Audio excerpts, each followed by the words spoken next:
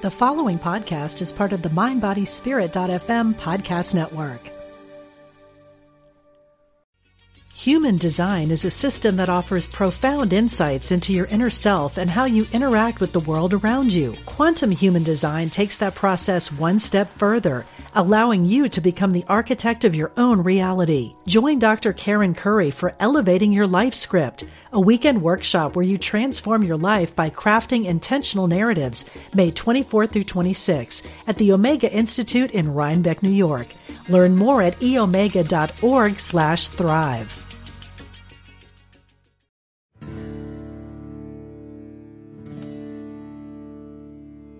Welcome to Spirit Matters, where we explore matters of the spirit with leading experts from across the spiritual spectrum, all designed to enrich and enlarge your wisdom, deepen your joy and peace, and awaken your inner connection to the divine.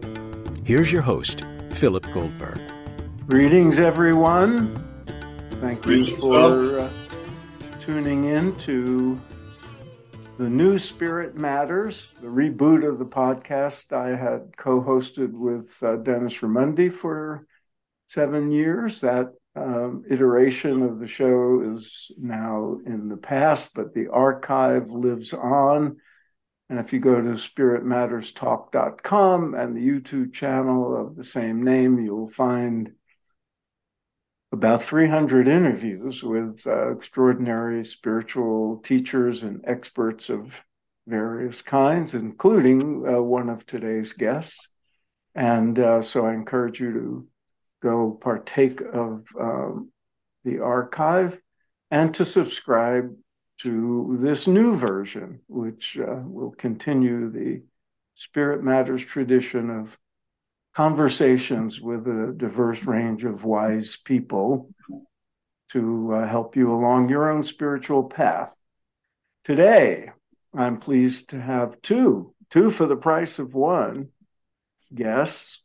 One is Stephen Cope, who is a best-selling author and scholar who specializes in the relationship between Eastern contemplative traditions and Western depth psychology.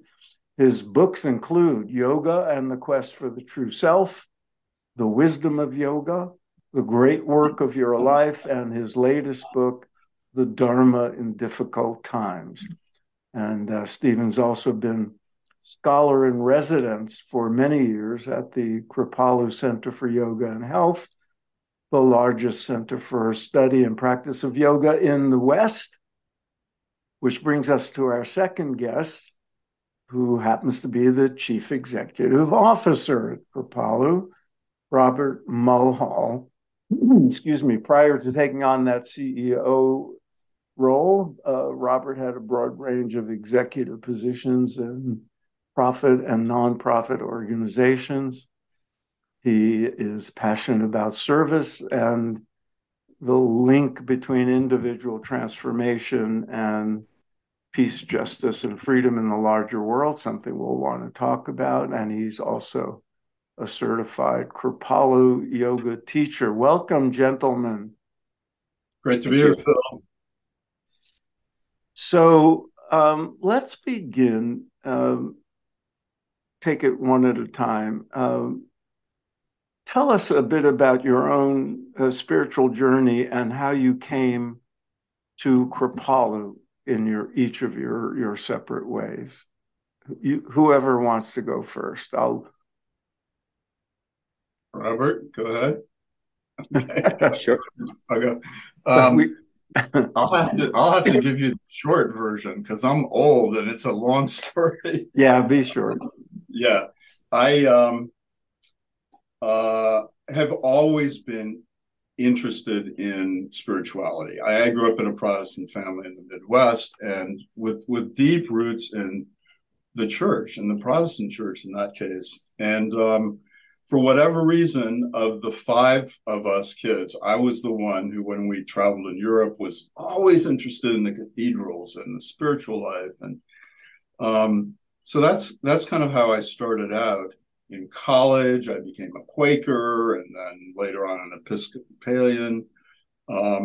But when I was in graduate school in Cambridge, Massachusetts, in the a long time ago, the 70s and early 80s, those were the days when you could kind of find your guru in Harvard Square hanging out, and I did indeed find him in the form of Chogyam Trungpa Rinpoche, who had lately decamped from Tibet and ended up at Oxford and became a brilliant scholar who was brilliant at translating ancient Buddhist texts and wisdom for the West. So he has a whole slew of really important books. And I got to know him and his group.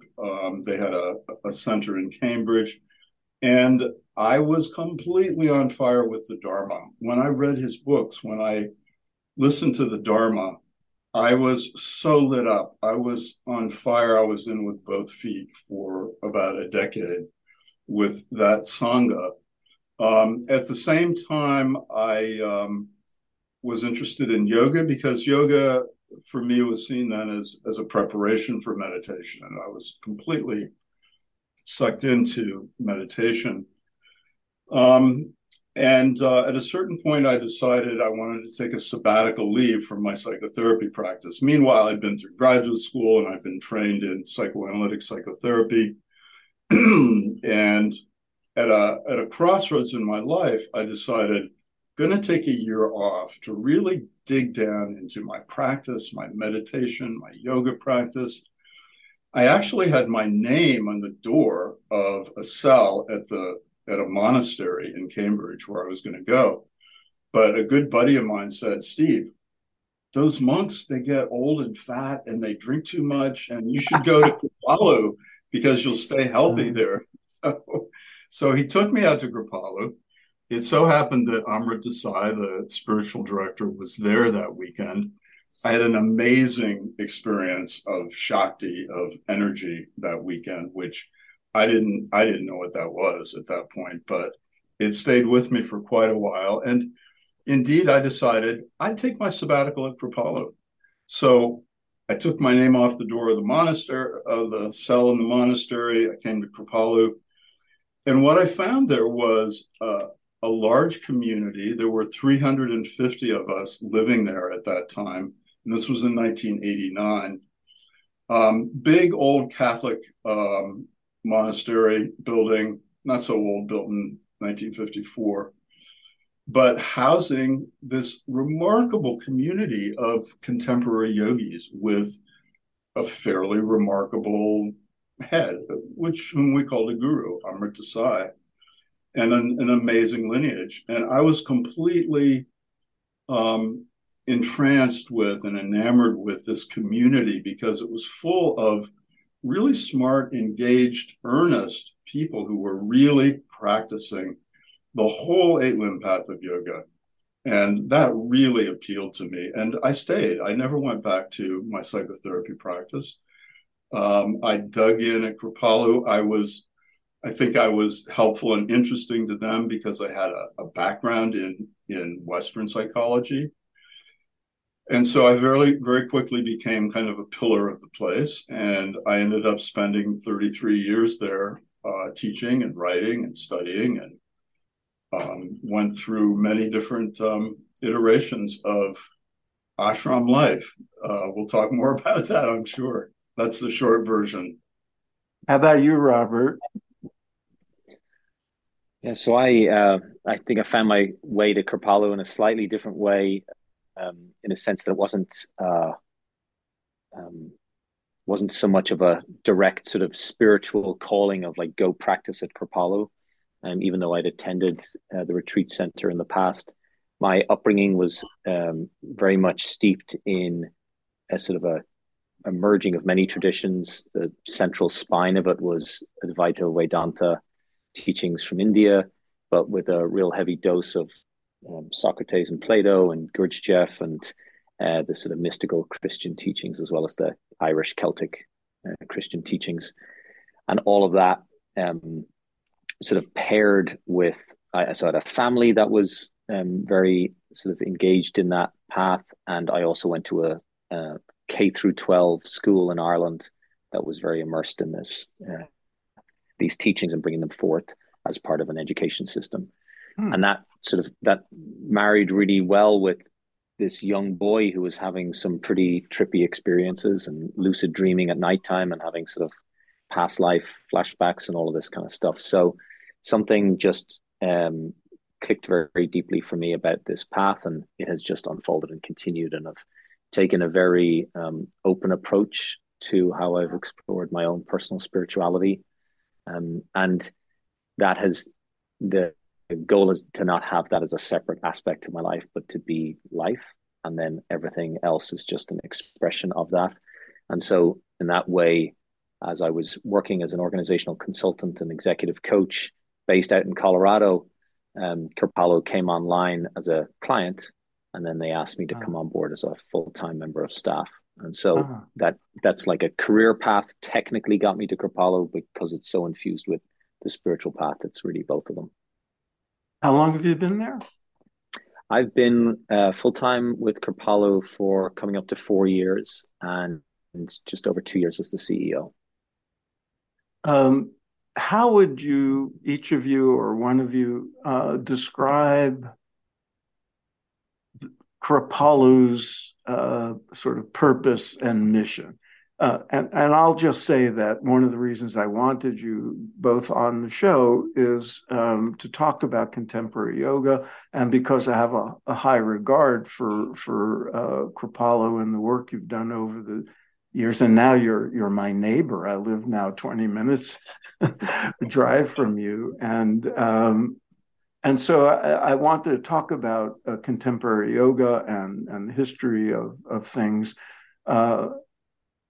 But how would you, for people who are not aware of Kripalu, who've never been to the campus, it's a beautiful location, how would you describe what Kripalu is and what its purpose and mission are, if they can be separated?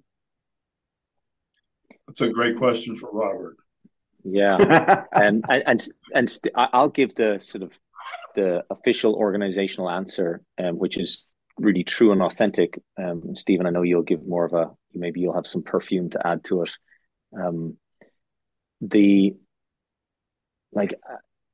What's on our website is the purpose of this organization is to ignite personal and societal transformation, knowing that there is no separation, that all things are bound together in an interconnectedness, that there is then no separation between the individual and collective transformation that is needed in the world. So we hold that as our core purpose. And then, so what does that mean? We really are in the business of connection. And there is a deep and growing sense of disconnection in our world. People are disconnected from themselves and their own inner voice and wisdom. They're disconnected from community and others. They're disconnected from this more than human world and the nature that is all around us and that we are a part of, and disconnected from some sense of source, however people hold that. And so we're working very hard to invite people, and I believe the organization has been doing this for its 50 years of existence, is inviting people into a journey of connection to self, to others, to nature, and to source, and moving then away at a cultural paradigm level from this sort of growing story of division, which is leading to violence and harm to humanity and to our earth, to a story of unity and service.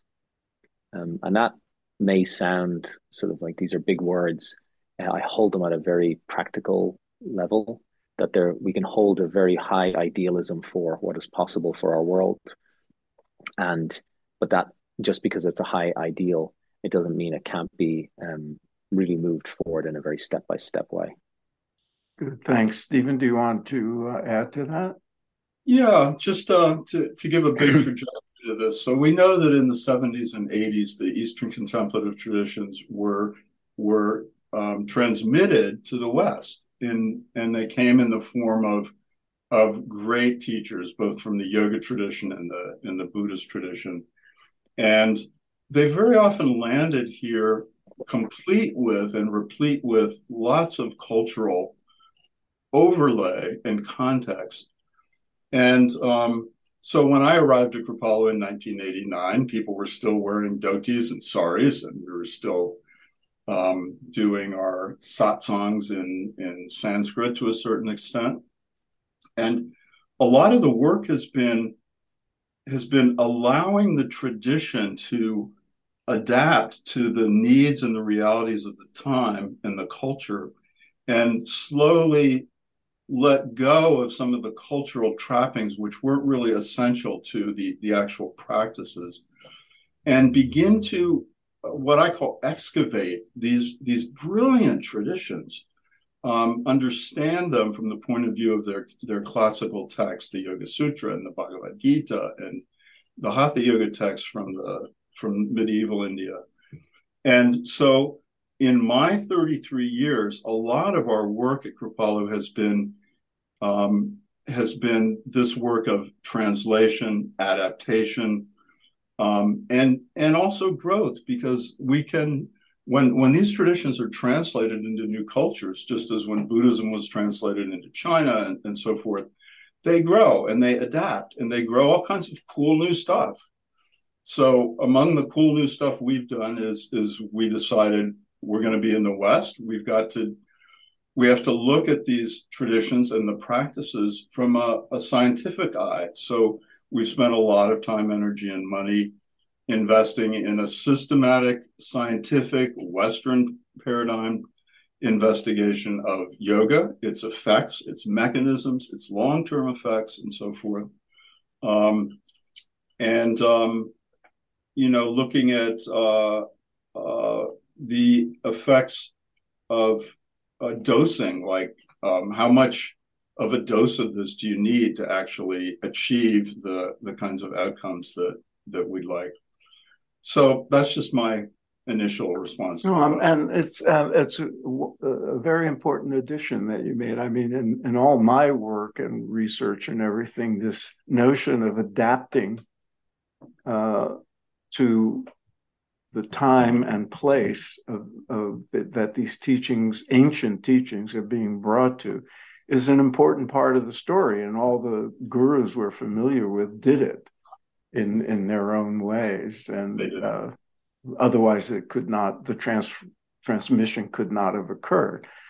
But now you've mentioned this, so let's get the elephant in the room taken care of, and let's talk about what transpired at Kripalu in the 90s when it went from a guru-centered ashram setting to what it is now, a nonprofit educational organization. And that change was precipitated by a well-known scandal. And I'm bringing it up not to be salacious, but because I think that the way Kripalu handled it and its subsequent success and transformation is exemplary and has a lot to teach us about the role of spiritual authorities and ethics and proper, and things of that nature that continue to be issues we have to grapple with. Robert, you weren't here at that time. Stephen was. So maybe we'll begin with Stephen in this case.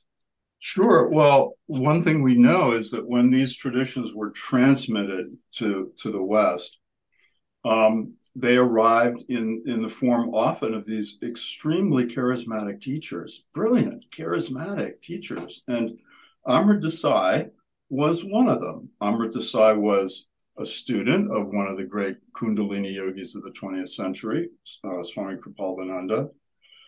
And Kripalu is exemplary, and I don't mean that in the sense of perfect, but an example of the kind of trajectory that happened to many of these contemplative traditions as they landed here. What happened, of course, is that the Western, especially Western young people, were so hungry for spirituality of a new kind. Me, for example, the Protestant church was not doing anything for me at that point. and were so taken by the genius of the traditions and the human beings who represented them. And so what happened very often was early on the establishment of these highly idealized communities, and idealization was the central component of that in the early days. We idealized these teachers from the East. We looked for, with almost a kind of magical thinking, that being who was all-knowing and all-powerful. And we'd grown up on the New Yorker cartoons of the person climbing to the top of the mountain and meeting the guru. And so we were bowled over by the exoticism and the genius of it. But very often these communities developed a profound air of idealization. And a certain number of the teachers who founded communities like Amrit, it's very hard not to, when you're surrounded by a group of thousands of people who see you as quasi-divine, not to buy into that just a little bit. Anybody who has any unresolved narcissism inside may indeed start to buy into some of those projections and those idealizations. And that's certainly what happened at Kripalu. When I arrived at Kripalu in 1989, Amrit Desai had become a major international figure and player, and with good reason, because he was and is very smart, and imbued with the real tradition. He was a real disciple of a real Kundalini yogi. But this air of idealization was all over the place at Kripalu. Everybody running around dressed in white. And the problem with idealization, of course, is there's always a big shadow side to the idealization, right? And so the community began with that kind of flavor, and then it got deeper and deeper into it.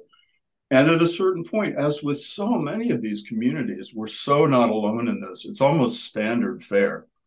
At a certain point, the unreality of the idealizations led to bad behavior, and the shadow began to emerge. Nietzsche always says, whatever aspect of life you banish to the basement or the attic, it will eventually come to you as fate, right? So it comes to us as fate in the form of, the shadow emerged. You're going to split off sexuality. It's going to emerge somewhere, and it emerged as a shadow. We had, interestingly enough, a whole series of several years of fascinating symposia with some of the great up and coming psychotherapists in the Northeast, in Boston mostly. When we started sifting through these idealizations and projections, trying to get behind them, knowing that there was potentially another whole chapter if we could get through that.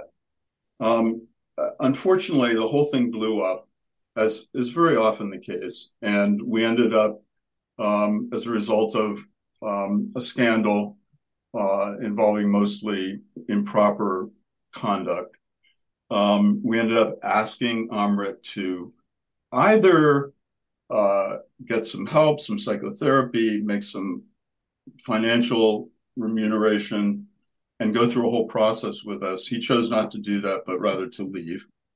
And at that point, we were faced with a flood of the people who really idealized him and saw him as God. Those people, by and large, left, right? I wasn't one of those people. I arrived there when I was 40. I didn't think he was God. I thought he was a very clever human being. So there was a small group of us who stayed, and we rebuilt the place as a nonprofit education organization. And I think we did a very good job of incorporating the best of the tradition, becoming an organization that was focused on what we used to call group wisdom. So rather than the wisdom coming from on high, from a guru, it emerged out of the group of us who was recreating this institution. And so that's probably enough. No, thanks for that overview. That's very important insights that you're bringing to the table, and the experience, I'm sure, is transferable because to this day, I'm on the board of the Association for Spiritual Integrity, and we get complaints all the time about misbehavior of, especially now there's so many independent teachers. So that's why I wanted to bring this up. Robert, do you want to add anything to that? I think I just say that it's something that we have on our, we talk about this on our website. We have a sort of a little bit of a history timeline visualized at the actual retreat center. It's to the point of Nietzsche's comment about, not sort of hiding this. This is not something that the organization carries shame around. I feel like it's done a lot of its internal work around that. But it can say this happened, and here's what we learned from it. And we want to talk to anybody else that might be going through something like that to see what we can share, even though it was many, many years ago, nearly 30 years ago at this stage. But that there's, it feels very important for the organization's authenticity and integrity to be able to speak about this freely as something that happened, and real harm was caused, and but the organization thankfully is not energetically stuck in that moment in time. Human design is a system that offers profound insights into your inner self and how you interact with the world around you. Quantum human design takes that process one step further, allowing you to become the architect of your own reality. Join Dr. Karen Curry for Elevating Your Life Script, a weekend workshop where you transform your life by crafting intentional narratives, May 24th through 26th at the Omega Institute in Rhinebeck, New York. Learn more at eomega.org/thrive. Great, thank you. Now, let's bring it into the present. You, Robert, are the CEO. You have an executive and managerial responsibility. It's a nonprofit with very high ideals, but you have to pay the bills, and you have to have a coherent organization. How difficult is it to do justice to the tradition and the ideals you represent, and keep the place afloat? Especially, and I'll bring this up simultaneously, we're recording this at the beginning of 2023. Kripalu, like other places, retreat centers, entertainment, is emerging from the pandemic. You survived, many places did not. How difficult is it to, I'm mixing up things here, putting aside surviving during the pandemic for a moment, the challenge of being financially sound and running a good organization, an efficient organization, and the yogic ideals that you represent. Is that a different kind of challenge for you? And what sort of guiding principles do you rely on? I think it's much easier to run this organization or any organization by following these principles. When I took over as CEO, I said to the board, you have to be comfortable with the fact that I might be the last CEO of this organization, because that was a real reality. As we were in the depths of the pandemic and no sight of opening at all. And what we decided was that we were going to open up and we were going to be who we are. And so I went back and found the founding articles of incorporation of the organization, and I read the sort of the fundamental aim that was written there. And we said, great, let's just be who we are. And the world is going to tell us how big or small we need to be. So the world may tell us that we need to be 20 times the size or 1/10 the size. But I would much rather us be who we are and do the work that we're here to do, than try to be the biggest of anything. And we have on the way in and out of the staff entrance into the retreat center, some beautiful words from the Bhagavad Gita. And I paraphrase, Stephen, you can help me, but it is better to do one's own dharma imperfectly than the dharma of another perfectly. And chapter it just feels, 3, verse 38. Thank you both. But it's been one of the guiding principles. It's like, just be who we are, and then can we know who we are, what our work is, and then move forward with that with a clarity and a confidence in our voice, and in our decisions, and in how we want to sort of show up in the world. So that has allowed us to lean into the guiding principles of how do we center equity in our organization and in our community. How do we become a radically accessible organization so that this is not, this sort of path of liberation is not just for those that have, but is available to all who seek it. And how do we return Kripalu's clear voice into the center of what we do?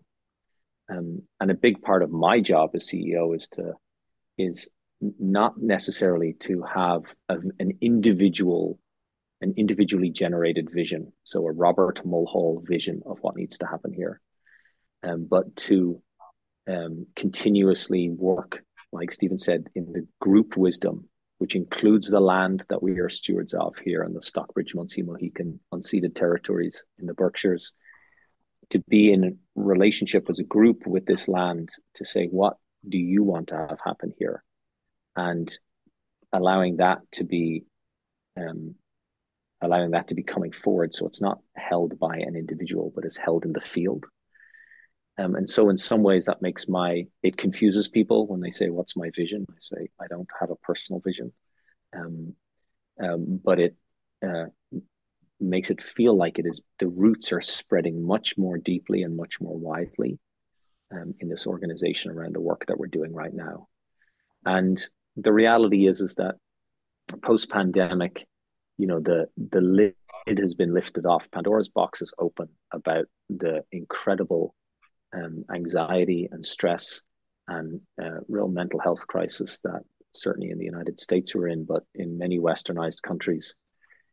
But also, like I said, a real poverty of connection to community, and with this deep division that's happening in the westernized world at a political level, and which is now seeping down to community and family level. How do we really bring forward all of these beautiful traditions that we've been steward of for 50 years to meet these needs and these moments? Not just focused on sort of, I'll say, social activism, but helping to shift from the inside out, so that the people that come to Kripalu are able to have the healing that they need, and to go on a transformational journey that always leads people to service. It always leads people to an open-hearted service in the world. And if we can catalyze the 50,000 people that engage with us in person and online every year to do that, I believe there's an opportunity for a sort of a wave of good citizenship that's coming from the inside, that I then believe will have more sort of a sustaining transformation in our world. Thank you for that. Stephen, do you want to amplify anything or add to it? Yeah, no, that was beautiful, Robert. Thank you. When I arrived at Kripalu in 1989, the goal and purpose and end of Kripalu was always said to be creating safe and sacred space.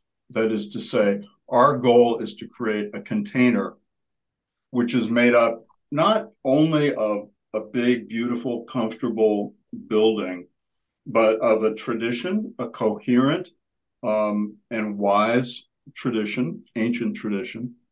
There is a brilliant tradition in the contemplative world of an oscillation back and forth between retreat. You go to the mountaintop, you get quiet, you listen inside, you have that experience, you bring it back out into the marketplace. And, you know, the Zen ox herding pictures are a beautiful example of this. Right. And so we've always aimed to create this safe and sacred space and be a container for people, whether they're on our campus or whether they're connecting with us as part of a larger worldwide community. Interestingly enough, there are tensions around that. So when I first came to Kripalu, yoga was very marginal. Buddhism, all of that stuff. It was very marginal. And you told people in 1989 that your life was about yoga, and they turned to the person on the other side of them to talk. In a certain way, that allowed us, being marginal, allowed us to be a little bit more pure, in a sense, about our practices. And then, as we just sat still on the hill in Lenox, yoga became profoundly mainstream, right? Which it is now. And that comes with its own temptations and allure and draw. I mean, we've systematically had to go through all these decisions about, you know, vegetarian or not, serving meat. When coffee came in, and it was a huge issue. Those are just little symbols of what we had to go through. So there's this temptation to get maybe a little wide and end up being not who we are. So when Robert talks about being who we are, that's been a real tension in our organization and any organization like ours, right? We're no longer marginal, we're mainstream. And what does that mean in terms of how authentic and pure to the yoga tradition we can stay? Speaking of which, Phil, I'd just add to that the Kripalu has always been a pioneer in its DNA. And that's a piece that we're looking at as well, is what is the pioneering element of our DNA that we want to continue to bring forward? Because there's a comfort in being an incredibly big tent that allows people to come in and almost have sort of beginner-like experiences sort of over and over again. But that is not why the organization was set up. It was, yes, to bring many people into the wide mouth of the funnel, but to then encourage and invite them on a journey of deep discovery. And I believe that the pioneering element at Kripalu helped with that, and sort of this experimentation that happened at Kripalu within the sort of the clarity of the tradition. And so that's one of the great things that we do get to do here, is we've got this very large campus with hundreds and hundreds of teachers coming through, both Kripalu teachers and external teachers that come and teach here, that there is an element of experimentation and pioneering new thought to continue to meet the 8 billion paths up the mountain. You know, when I moved to Kripalu in 1989, we had a renunciate, a core group of so-called renunciates, right? And these were people who were practicing the depth practices. And there was a sense that there was a systematic path up the mountain, if you will, put up with that old model paradigm. And that these were exemplars of that. Max Weber always said, and I think so brilliantly, that any wisdom tradition that's going to survive has got to have even a small community that's really practicing the full extent of the depth practices and teaching them. So when I got there, that existed, and it's been a real challenge and struggle since those days when that left us to maintain what Max Weber was talking about, that core group of people who are really walking the walk. And I don't know what Robert would say about that, but it's something I've always been interested in terms of Kripalu's future. And in my experience, that Tends to be true. I wish I'd paid more attention to Max Weber when I was studying sociology. I didn't know he addressed that, but most successful and ongoing spiritual organizations do, now that you mention it, have that kind of core. They're often monastics, but not always. Some of them are householder tradition, and there's a tension there, I'm sure. But that's an interesting observation. One of the critiques of modern yoga as it's manifested in the West, particularly in America, is the lack of diversity.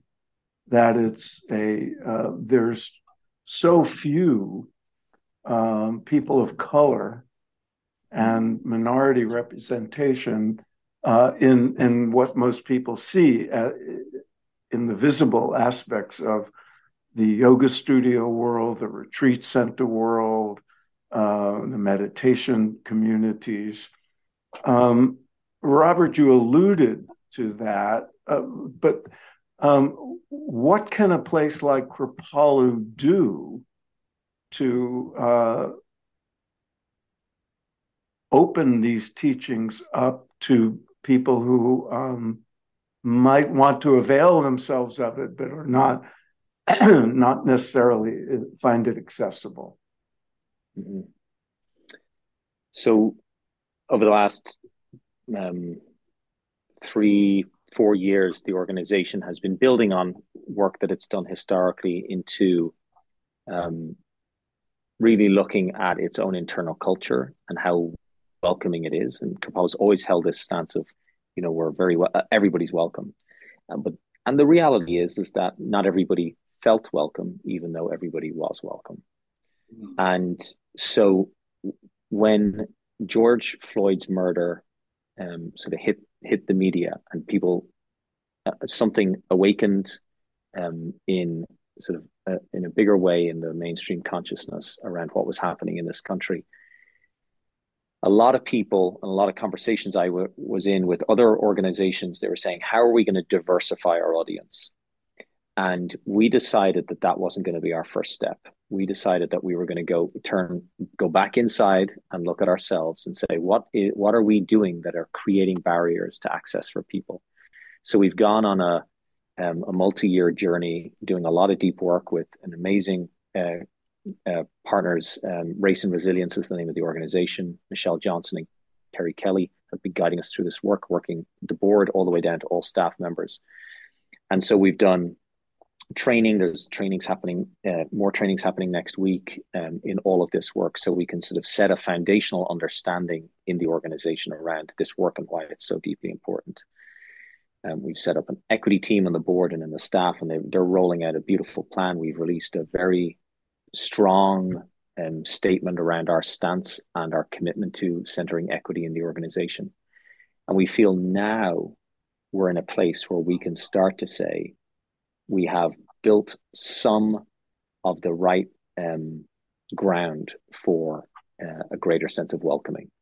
And so now we're turning out and saying, okay, how do we say to people we're available? So right now we're looking at some of our bathrooms and our restrooms, and how do we create more gender neutral restrooms, as an example. We're also constantly looking at accessibility for people with different physical abilities. Mm. And the big one that everybody's talking about is about sort of racial accessibility and racial diversity. And we've been focusing on that in a few ways. So we set internal targets, literally percentage targets, for how many of our programs were going to be run by Black, Indigenous, and people of color. So when the pandemic hit and we went online, we said, look, we've never been able to do this in the building. But online, as we said, we're going to be different. So let's just do it and roll the dice and risk it all, because to be honest, there wasn't a whole lot to lose and we didn't know where we were going. Mm-hmm. And so we said we were going to have 25% of our programs were going to be co-led by people of color for our online work. And we were able to excel and exceed that target. And now, as we open back up or have opened back up, we have a much higher volume of programs. So we're now setting a target of, for this coming year, 10% of our programs are being led by BIPOC teachers, and that's a target that we will hit. In addition to that, we've been inviting in, we're taking a stance of generosity, so to be as generous as we possibly can where we can be for as long as we can be. And so we are creating financial accessibility by inviting, this year we'll be helping to serve 5,000 people through full scholarships, both at the retreat center online, and that's a much bigger jump than we've ever done in the past. We're also running a program called Activists in Residence, where people who are, many of these folks are people of color, but not all, are people that are out there in the world doing incredible service, as whether they're part of a group like Black Lives Matter, or they're part of an environmental stewardship group, or they're on the front lines of something. And these folks give, very rarely feel that they can slow down, stop, and ask for help. So we are sort of imposing our help in an inviting way and saying, you can come to Kripalu for 5 days as our guests. You can come here and go to your room and sleep for 5 days, or you can engage in all of the programming that we have to offer as a way for you to resource yourself again, to go back out into the world, to not just hopefully band-aid the problems, but actually to be a part of ongoing systems change. And there's many other initiatives, but that's a flavor of how we're sort of looking at this. And what we're noticing is that all of this is sending out these ripple effects, and it's sending a message to people saying, oh, Kripalu is a place where I can come, and I can be in a room and I can see a yoga teacher who looks like me, and I can be in the cafeteria and see folks that look like me. And we've a lot more work to do, but we've made good strides, and we're starting to notice the positive ripples of that. That's fascinating. Excuse me. Because one thing for a yoga studio in Santa Monica or Greenwich Village to open its doors to diversity. You're up here in the Berkshires. It's not as easily accessible. It's expensive to get here and all that. So what you're doing sounds really resourceful and commendable. And I guess online opens it up in ways that make it possible. Stephen, did you want to add to that? I would. There's a great paradox in all this, in the sense that the yoga tradition itself is quintessentially pluralistic. The whole notion that the whole world is one family, as Swami Kripalu, that was his motto, really. The more advanced practices of yoga lead to this experience called samapati, or coalescence, which is the deep inner knowledge that all sentient beings are made of the same stuff, right? Samapati, we're all made of the same stuff. So the tradition invites this kind of openness and supports it in every way. Gandhi discovered that when he was setting up his ashram in India, and some people didn't want him to invite in Muslims or untouchables, and he was like, no, that's absolutely wrong. So we have as our foundation this tradition that is profoundly pluralistic, as I said, and inclusive. I want to get back to something Robert mentioned a little while ago. This program of offering Kripalu's resources for inner development and well-being to people who are outer oriented, the activists of the world. Because when we think of the role of yoga and the inner sciences in social activism, social responsibility, we think inside out.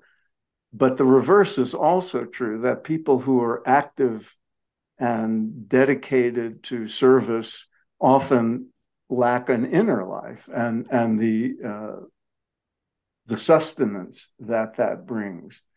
which brings us to I'd be remiss as a fellow author to not give Stephen the opportunity to discuss his latest book. But the Dharma in Difficult Times speaks to that and both sides of that issue. Do you want to speak a little bit about the book, Stephen, and what your purpose in writing it and what the essential message is here in this context we're discussing?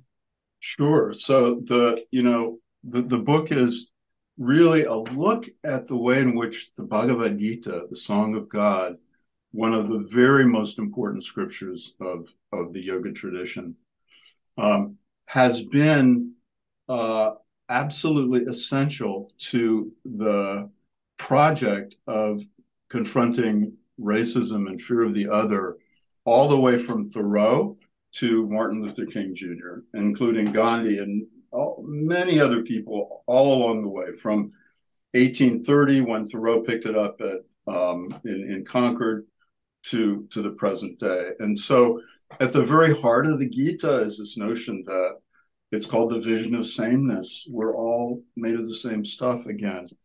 And I just look at the way in which that yogic text has been a powerful force in moving the world toward that much more open and inclusive view. I just briefly, I sketch out 8 different characters that begin with Thoreau and with Martin Luther King Jr. And look at the way in which the Gita and the values of the yoga tradition have influenced their action in the world. And they're as diverse as Sojourner Truth and Marian Anderson and Harriet Beecher Stowe. And I'm always amazed when I dig into these characters of great import in the world, how they've been touched by the Gita and the Gita's teachings and the Gita's philosophy, and therefore been touched by yoga. I wrote a whole book on this, as you guys know, and I did not know Harriet Beecher Stowe or Sojourner Truth had any connection to the yoga tradition. Yeah. They did? And how did you discover them? Well, I mean, in the case of those two, not explicitly, more explicitly in the case of a Thoreau and a Martin Luther King and a Gandhi. But they were influenced. I mean, Harriet Beecher Stowe lived concurrently with Thoreau and was influenced by that. I also tell the story of Charles Russell Lowell, who at Harvard in 1850 did read the Gita and was profoundly influenced by the notion of duty. So yeah, with Stowe and Sojourner Truth, not so much directly, but more indirectly. Oh, yeah. Good. Now I feel better about it. You didn't miss that, Phil. But I want to expand on that a little bit, because in discussing the call to take seriously our role as citizens and making the world a better place. In the past, I often encountered, and I'm sure you did too, resistance from people in the different spiritual communities who say, no, that's all illusory. Don't want to get brought down by, the problems of the world. I want to rise above it. I want to transcend all that. I'm just going to focus on my inner life and being a better person. But the core text of the tradition, the Gita, I always say, there's a reason it stood the test of time. And one of the reasons is Krishna doesn't tell Arjuna, yeah, you have a big problem here. You're about to, have a war to fight. Just go live in a cave. Right. He doesn't say that. He says, do your duty as a warrior, but first be a yogi. Yeah, and absolutely. So I mean, Krishna brings forward this radical notion to us that, you know, we're such a narcissistic culture. We're completely wrapped up in ourselves in so many ways and in personal fulfillment, right? And Krishna introduces this other idea, which is that real personal fulfillment is impossible without an open door and an eye to the common good. That's a radical notion that we can't be fully who we are as human beings if we're not attending both to this false dichotomy between personal fulfillment and the common good is laid bare, right? The fact is that human beings are quintessentially pro-social beings. We're social beings. And so we achieve our full humanness when we pay attention to our duty in the world.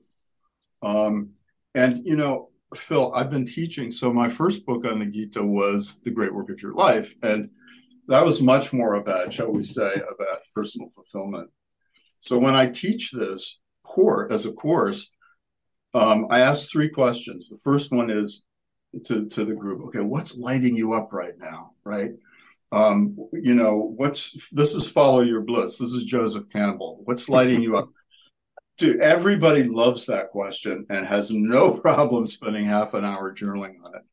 Then I say, okay, we're going to change the color of the water slightly. Now here's this next question. What do you feel is your duty in the world right now? What's calling you as duty? Changes the color of the water totally. And people really have to wrestle with that whole notion of duty. I've come to believe that duty is that thing which, if you do not do it in this lifetime, you'll feel a profound sense of self-betrayal. Mm-hmm. So duty is called, Cicero gave us 5 sources of duty. And the first one is simply by virtue of the fact that we're human beings. Simply by virtue of the fact that we're human beings, we're called to certain things. We're called to a concern for the common good. So, yeah, it's a really interesting tension right now. And it's so curious, Phil, because as an author, you'll appreciate this. My book, Dharma in Difficult Times, is not selling well at all. And I figure people don't really want to hear about their duty. So it's just curious. Well, I do relate, Stephen. And as you were talking about what lights you up, I remembered something I included in my version of your book, Spiritual Practice for Crazy Times, where I quote the great theologian Howard Thurman, who was a mentor to Martin Luther King, in this context. So I'm going to read it. Don't ask yourself what the world needs. Ask yourself what makes you come alive, and then go do that, because what the world needs is people who have come alive. That's right. And so you're in good company with that one. Robert, Phil, I'm going to give you the last word as the CEO. What would you like people to know about Kripalu moving forward into this new year and the new life, post-pandemic life of Kripalu? How can they avail themselves of what you have to offer, and what would you like to leave them with? Yeah, I just before that, just on the last point, I bet good money that the people that are defaulting to what I'll call a sort of a spiritual bypass of the reality of this world are people who have a level of comfort that 99% of the rest of the world do not have. And that's not a judgment of them. They're so blessed to have that comfort. Yeah. But one of my favorite spiritual teachers is Adyashanti, and he says, when a person is starving on the street, don't give him a copy of the Bhagavad Gita. Get him food, get him shelter, get him safety. And then you can start to talk about the Bhagavad Gita if the person's interested. Right. And this idea that this is all an illusion. This whole thing is a paradox. And it's, it is both full of utter beauty and full of utter pain. And the holding this is just an illusion and that there aren't needs in this world that need to be met is, for me, it invokes a lot of emotion, and it invokes, it's a terrifying idea, and that lives in the spiritual world, and it's as I feel it's as harmful to what's happening in the spiritual world as is what's happened around the sort of commodification of these beautiful traditions that have been brought forward, and the sort of turning yoga into what it is now held in most of the westernized world. And I hope we can, through Kripalu and through many other places, that we can continue to burst those bubbles, because they're not helpful. And that's my personal opinion. But for Kripalu, we are open and alive and vibrant. And the beautiful thing is that by aligning with these yogic principles and how we're leading the organization, it actually seems to be working. But this organization has done well, and continues to be excited about this year ahead. So we encourage anybody that feels called to come here in person on the Berkshires and find the hundreds of programs that we offer, which is all available on our website. But then also, if you're in Alaska or you're in China, you can access what's on offer online, which is just incredible. We have people now engaging with Kripalu in all 50 states and 60 countries around the world because of what we offer online.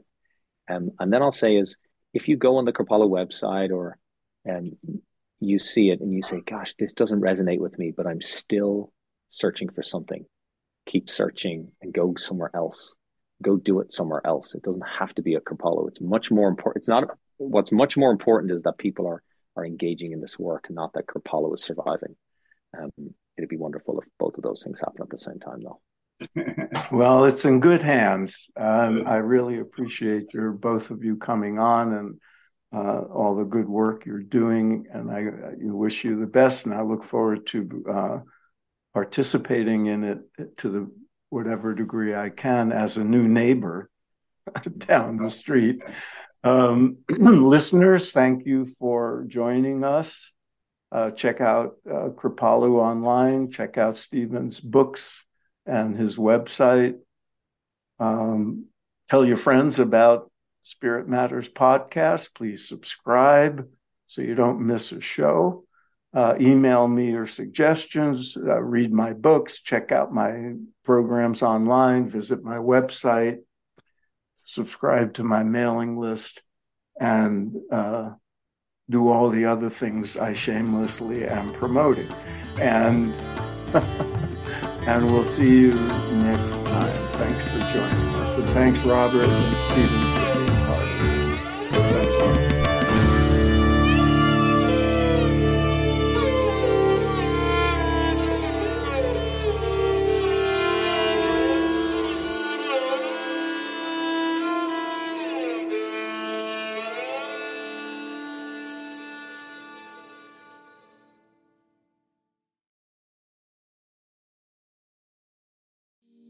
We talk to the animals, and we know you can too. On the Animal Communication Podcast, hosted by the three of us, myself, Julie Hirt, Karen Dudley-Smith, and Meredith Tollison. We will show you how to deepen your relationship with your beloved animal companions, whether they're alive or in spirit. As soul-level animal communicators, we explain the process and explore topics such as health, behavior, and play, all from the animal's perspective. So subscribe and follow us on Apple, Spotify, and listen as part of the mindbodyspirit.fm podcast network.